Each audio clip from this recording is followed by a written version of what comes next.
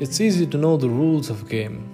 You might know the rules of cricket, but to become a Sachin Tendulkar, a Brian Lara, or Don Bradman, you have to put in years and years of toil and moil, effort, hard work, labor, strategy. You have to put your brain, your energy, your time, you have to invest it so that you can gain that fluidity, that fluency and effortlessness when you have that bat or ball in your hand. And the same goes true with every profession in life.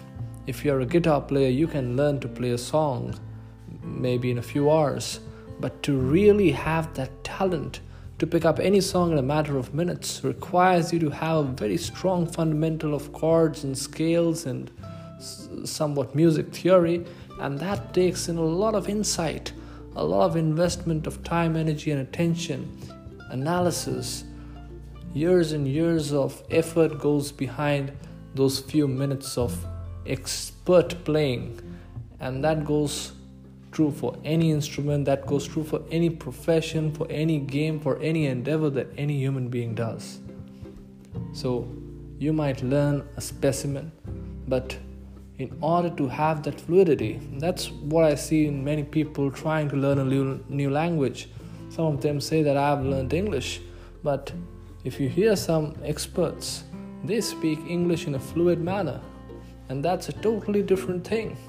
You might go to some spoken English or spoken French or spoken German courses and you can learn, but it will never give you that fluidity which another person has gained by virtue of speaking and learning and reading it over the course of several years and decades from his childhood.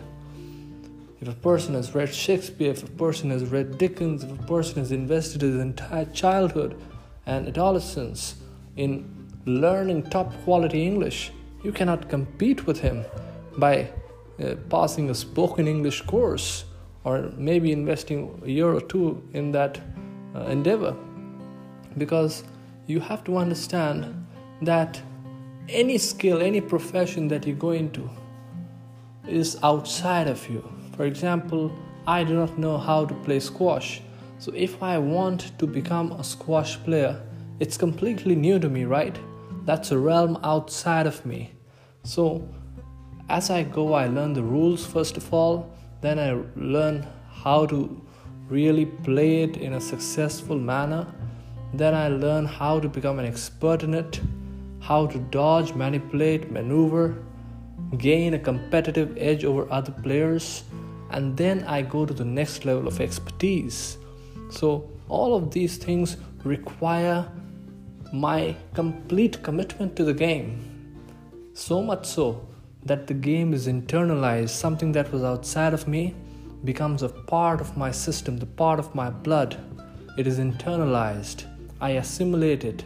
I digest it. Just like food is as good as it is digested. So also, when a certain game, a certain trade, a profession becomes a part of me, I can think about it. I can feel it. I can, you understand, it becomes a part of me.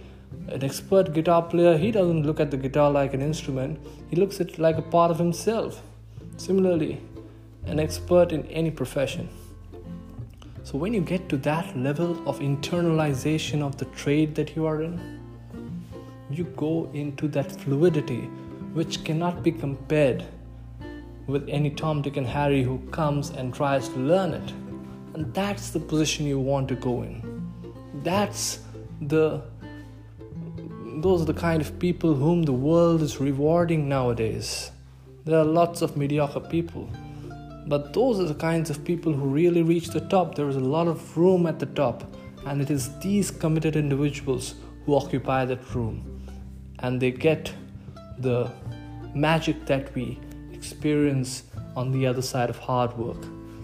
You have to put in the labor. Most of the people are not committed enough, or not willing enough, or they can't really push themselves to internalize or to give in that much time and energy, and they suffer. Regret is all that is in store for them and will increase continuously as time passes by, because as they get older and older and older, they'll get less and less efficient.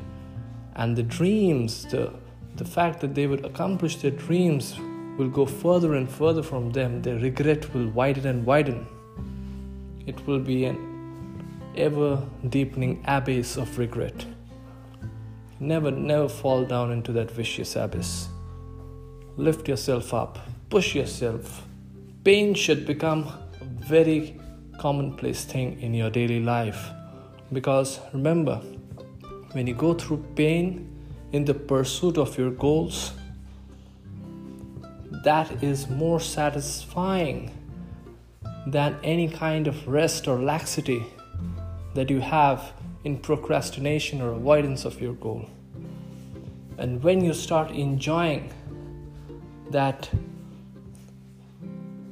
push within yourself in the pursuit of your goals, when you start enjoying your involvement in your game or profession, then that internalization becomes intense. And when that happens, you go into a whole new level, my friend. That's when you really become a master of your trade. And that's what the world is rewarding nowadays. The world, my friend, is not rewarding generalists nowadays. It is not rewarding jack of all trades nowadays. The world is rewarding specialists. The world is rewarding leaders. The world is rewarding experts. And in order to become one, you have to give your whole, you have to sacrifice a lot, and you have to be happy doing it. That's it, man.